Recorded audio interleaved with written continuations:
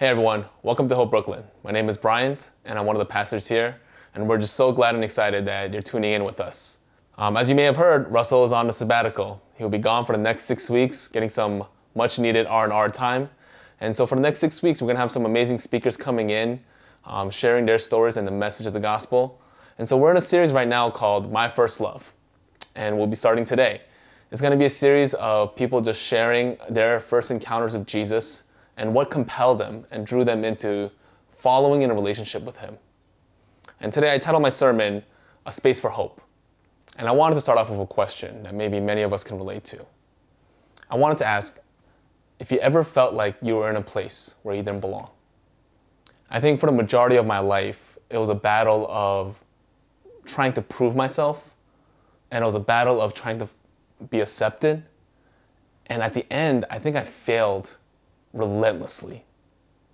Even as a young child, I grew up in a household where we only spoke Korean. It was a Korean immigrant home. Although I was born in the States, my mom nor my grandparents knew how to speak English. So at home, we spoke Korean. And I remember starting school, and I entered a place that was very foreign and very weird.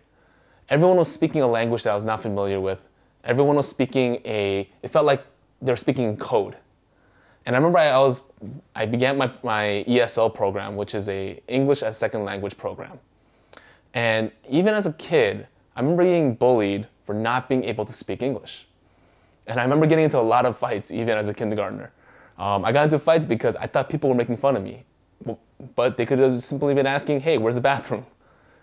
And just growing up, I just made it I made a promise to myself that I will belong and I will be accepted. And so growing up, it was a multiple battles of just being able to find my place and to have a voice.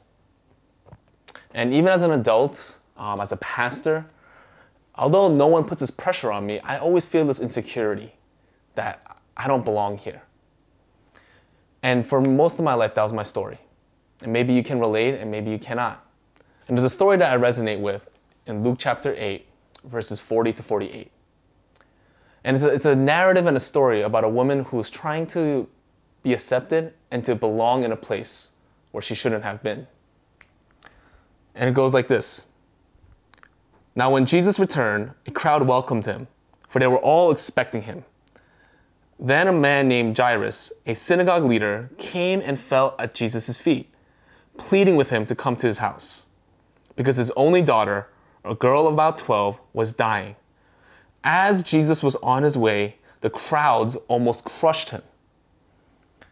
And a woman was there who had been subject to bleeding for 12 years, but no one could heal her. The story begins with Jesus encountering a man named Jairus. He's a synagogue leader and thus has the attention of Jesus despite a large crowd. Jairus makes a request to Jesus to say, please come, my daughter is dying. She's 12 years old and she's dying. Can you come and heal her? In this encounter, Jesus originally intends to go on this miraculous journey, to go and heal the daughter of Jairus. However, this narrative is interrupted by this so-called woman. So what do we know about this woman? She has been subject to hemorrhaging for 12 years, which could cause her to ritually be unclean. Although her condition was not contagious by any physical contact, she would have been socially an outcast. She is on a quest to find a cure, but no one could heal her. And lastly, and most importantly, she has no name in this story. It's interesting to see the contrast of a popular, influential figure like Jairus. And as Jesus is going to the house of Jairus to heal his daughter, this random woman appears. And for all intents and purposes, this woman shouldn't be a part of this narrative. Unlike Jairus, who is named in the story, she isn't given one. Unlike Jairus, who has recognition and influence, she is a nameless face in the crowd. Unlike Jairus, who is a synagogue leader, she doesn't have permission to even be in one. But in resemblance to Jairus, she has suffered 12 years with this disease, which is the age of his daughter. Imagine 12 years of your life not being able to hold someone's hand, to be hugged, or to be kissed. Imagine for 12 years of your life, you are isolated and removed from society, not by choice, but by a condition you cannot control. For 12 years of life, you're looked upon as a disease and not a person. For 12 years of your life, you are absolutely hopeless because no one can help you. This is this woman's life. After 12 years, I'm sure she has accepted it as destiny. And I'm just imagining now in this season of being quarantined, and I know we're slowly being able to go out and to, frequent places, but it hasn't even been 12 months. And some of us are feeling the weight of loneliness. Some of us are feeling the weight of not being able to give someone a hug. And I know this seems very trivial, but it feels weird to think about the next time that I could give someone a high five. But this woman has suffered 12 years of her life by a disease that has defined her, by a disease that essentially labels her as a sinner. Not because she has done anything bad, not because she has lived a poor life or a bad life, we don't know. But usually in culture during that time, when you were unclean, you were claimed to be a sinner. You were claimed to have inherited the generational sins of your family. Her entire life, she's been reminded and told, you don't belong here. Her sickness has shaped her identity and life. She has been told to live with shame, fear, and loneliness. There is no cure here. She does not belong here. But here she is, an interruption to this narrative. She's an interruption to Jesus' miraculous work as he is off to heal Jairus' daughter, or we think. It says in verse 44, she came up behind him, him being Jesus, and touched the edge of his cloak, and immediately her bleeding stopped. With all of the hope and faith that she had left, she reached out and grabbed the tassels, the little ropes that are hanging from his robe, grabbed onto it with the hope that she will be healed. We don't know how she has heard about him being the Messiah. We don't know how she has heard that this is the healer. But she has used up all of her options. She has used up all of her resources. And she says, this is my last chance. And although in the passage it says that she has touched the tassels and the edge of his robe, it doesn't simply mean that she just tapped it. This word touched is a idea of adhering to, of clinging onto. She essentially grabbed hold of the tassels of Jesus' robe. And Jesus asks a very interesting question in verse 45. He says, "Who touched me?" When they all denied it, Peter said, "Master, the people are crowding and pressing against you." But Jesus said, "Someone touched me. I know that power has gone out from me." And it's always interesting that in a very profound moment, Peter finds the right words to make it very awkward. And I know it's a weird thing to ask. Imagine being on a 7 train on a rush hour. I know it's a little bit weird to think about now, but during rush hour commute, and then you begin to ask, who touched me? You could take a million guesses. Who brushed up on you? Whose hair touched you? So in a crowd, and remember in the passage before it says, he was in a crowd that almost crushed him. But yet, he said he experienced this power being taken from him, of leaving him. And it's weird that he asks this question because it says that the woman was healed immediately. And let's be real, Jesus knows who it is. He's not asking this question because he's trying to find out who ruined his robe. He's not asking this question because he's curious. He's asking this question because he's leaving an opportunity for this woman to be restored. See, she was healed physically, but there's a bigger component that's missing here. And by Jesus asking, who touched me? He's not trying to expose her, to punish her, or to condemn her. He wants the crowd to know who is being restored. And it continues on verse 47 to say, then the woman, seeing that she could not go unnoticed, came trembling and fell at his feet. In the presence of all the people, she told why she had touched him and how she had been instantly healed. See, it would have been an outrageous act for this woman who is unclean to touch someone that is clean. It is already a bold and outrageous act that she's in the crowd. See, people who were considered unclean were just socially outcasted. They were isolated. They were quarantined. They were not allowed to be with the general public. They were not allowed to be within reaching arms of people. They were not allowed to touch anybody else. She would have been condemned. She would have been punished. Jesus would have gone through a whole ritual of trying to be cleansed. So it's an outrageous act for an unclean person to touch a clean person. Because the reality is that unclean person will make that person unclean. Are you following?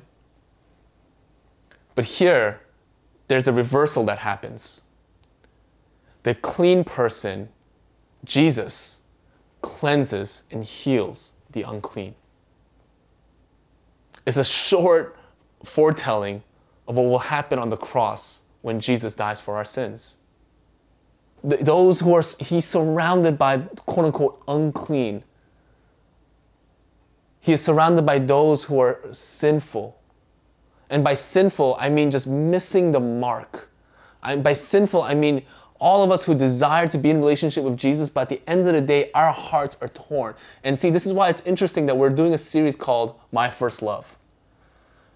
Because even though we're a Christian, for those who claim to be Christians, we can try to say that Jesus was our first love, but let's be honest, he was not. And even till this day, our hearts desire different things. Our hearts are being pulled and gravitated towards other desires. But fortunately for us, we were Jesus' first love. Fortunately for us, Jesus held the power to quote unquote make us clean. To take away the brokenness, to restore the joy, to restore the power of being able to be in right relationship with him. See, when Jesus calls out, who touched me? This woman has legitimate reasons to be fearful. In the beginning, she doesn't say anything because she's afraid of being exposed. Maybe fear of being punished herself, or maybe the fear of her admitting that she has touched the Messiah. But she has legitimate fears. She understands her role and place in society. And she understands this is not where she should be. But she finally confesses. She says, "It is I. And I've been instantly healed." And I'm just trying to imagine what that woman was feeling. I'm trying to imagine what she was thinking. What would this man Jesus say to me? Of course, in hindsight, we can look at the passage and know what happens. But in that split second, in that moment, when she confesses, she doesn't know how Jesus will respond. She doesn't know if she will be punished, if she will be outcasted. But Jesus responds in verse 48 and says this to her: "Daughter, your faith has healed you. Go in peace." See, although she was physically healed, there was a big piece of her life that was removed from her with the sickness. She wasn't just in pain from the bleeding. She was lonely. She was abandoned. She was forgotten. And one of the most powerful things in this response from Jesus is that he calls her daughter. Nowhere else in the accounts of the gospel does Jesus call anyone daughter with this type of endearment. Notice how the story began with Jairus asking for his daughter to be healed. And then this random woman comes in and interrupts it. She's not a daughter to anyone at this moment. She's a foreigner. She's unloved. She's outcasted. She's unclean. But by Jesus calling this woman daughter, he is pouring out his grace, his love, and affirmation into her life. He is restoring her back into community. He is acknowledging that she has been healed, not just of her physical sickness, but from the societal ailment. Jesus is giving life back into this woman. After 12 years of bleeding and feeling hopeless. And I can't imagine for 12 years being on a quest, going from doctor to doctor, physician to physician, from one counsel to another, wondering, can somebody help me? And here, as he calls her daughter, she is restored into his rightful family. As he calls her daughter, he is letting the crowd know. He is letting everyone know that she is affirmed and she is loved. He is restoring her identity, not as a sick woman, not as a nameless figure, but someone who is loved and accepted. See, this story resonates with my first encounter with Jesus. Although I grew up in the church my entire life, it was a very confusing journey for me. My relationship with Jesus was simply a social thing. It's somewhere where I went because my mom brought me. It was a place that I went and I participated in because I felt like that was the rhythm of my life. But it wasn't until 17 years of going to church, when I was a junior in high school, that I encountered the true relationship with Jesus. In many ways, like this woman, I wasn't suffering from a physical disease. But for so much of my life as a teenager and as a child, as a kid, I was searching for a place to belong. I was trying to belong with my friends who grew up with fathers. I was trying to belong in a place and a culture that wasn't my own. I was trying to belong in a place where I can be loved and I could be affirmed. And for so much of my teenage years, it was spent just trying to fill this emptiness, trying to fill this void. Whether it was surrounding myself with friends that could just constantly affirm me, that I'll do whatever it takes to be accepted by them. Whether it was to focus on my academics, that I need to reach this threshold to be acknowledged as someone that is smart, that is intelligent. Because for so much of my life when I was younger, I was someone that just didn't know how to speak English. I didn't know, the culture. I didn't know the capitals of the United States. I was a kid that just tried to find a place to belong. And I remember my encounter with Jesus.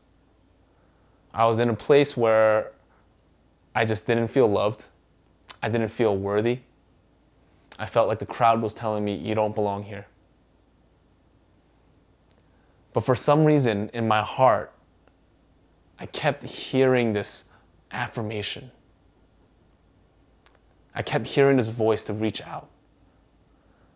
And in the moment of just brokenness and anxiety and fear, I called out to Jesus.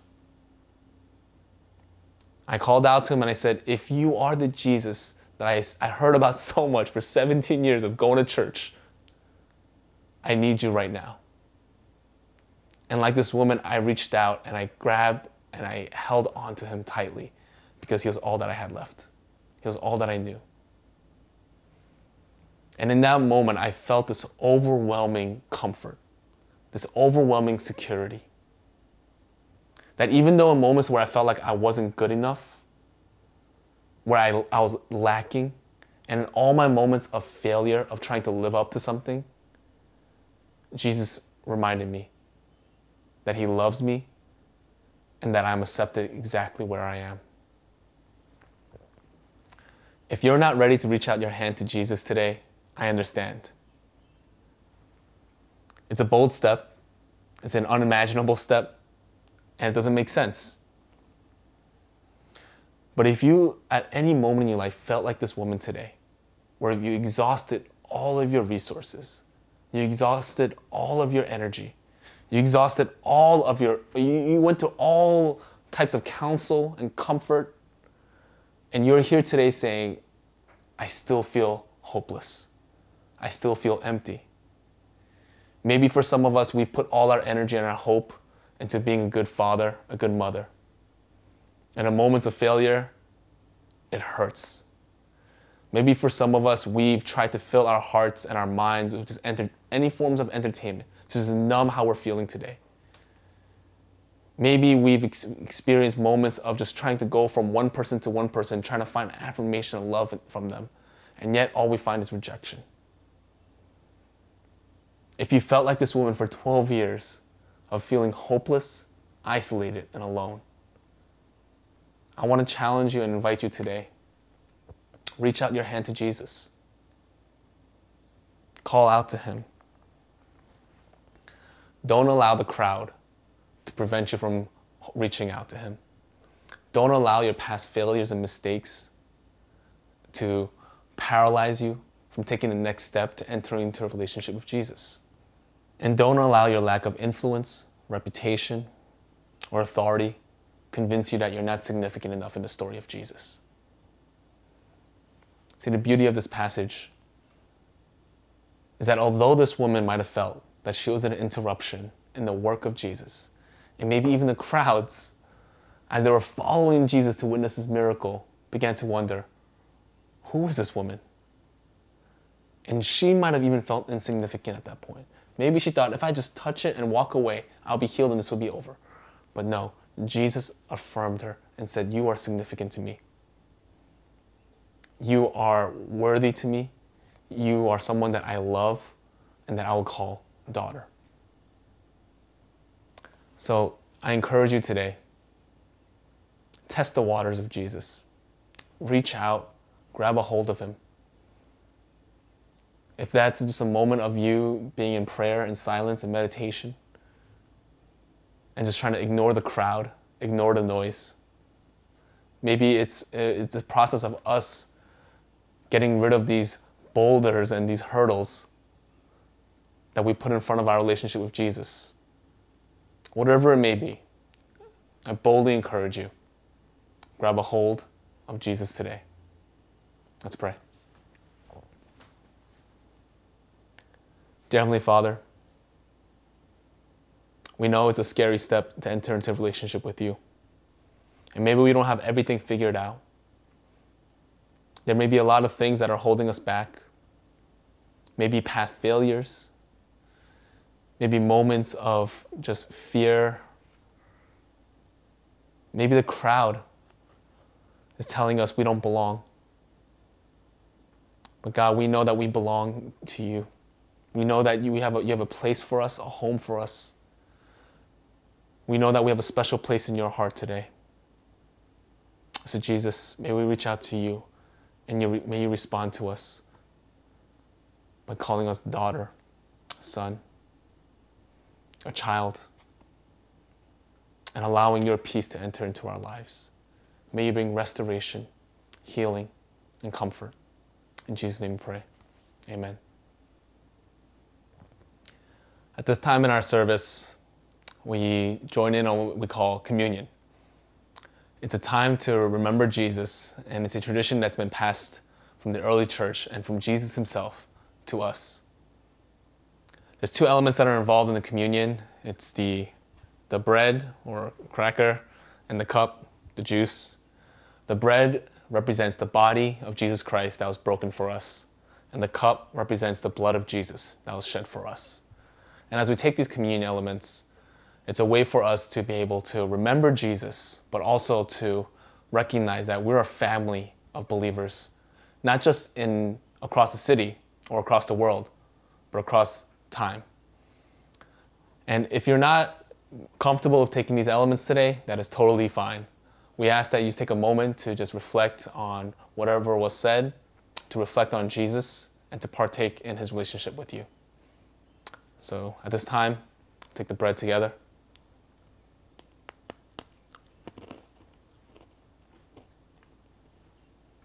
And the cup.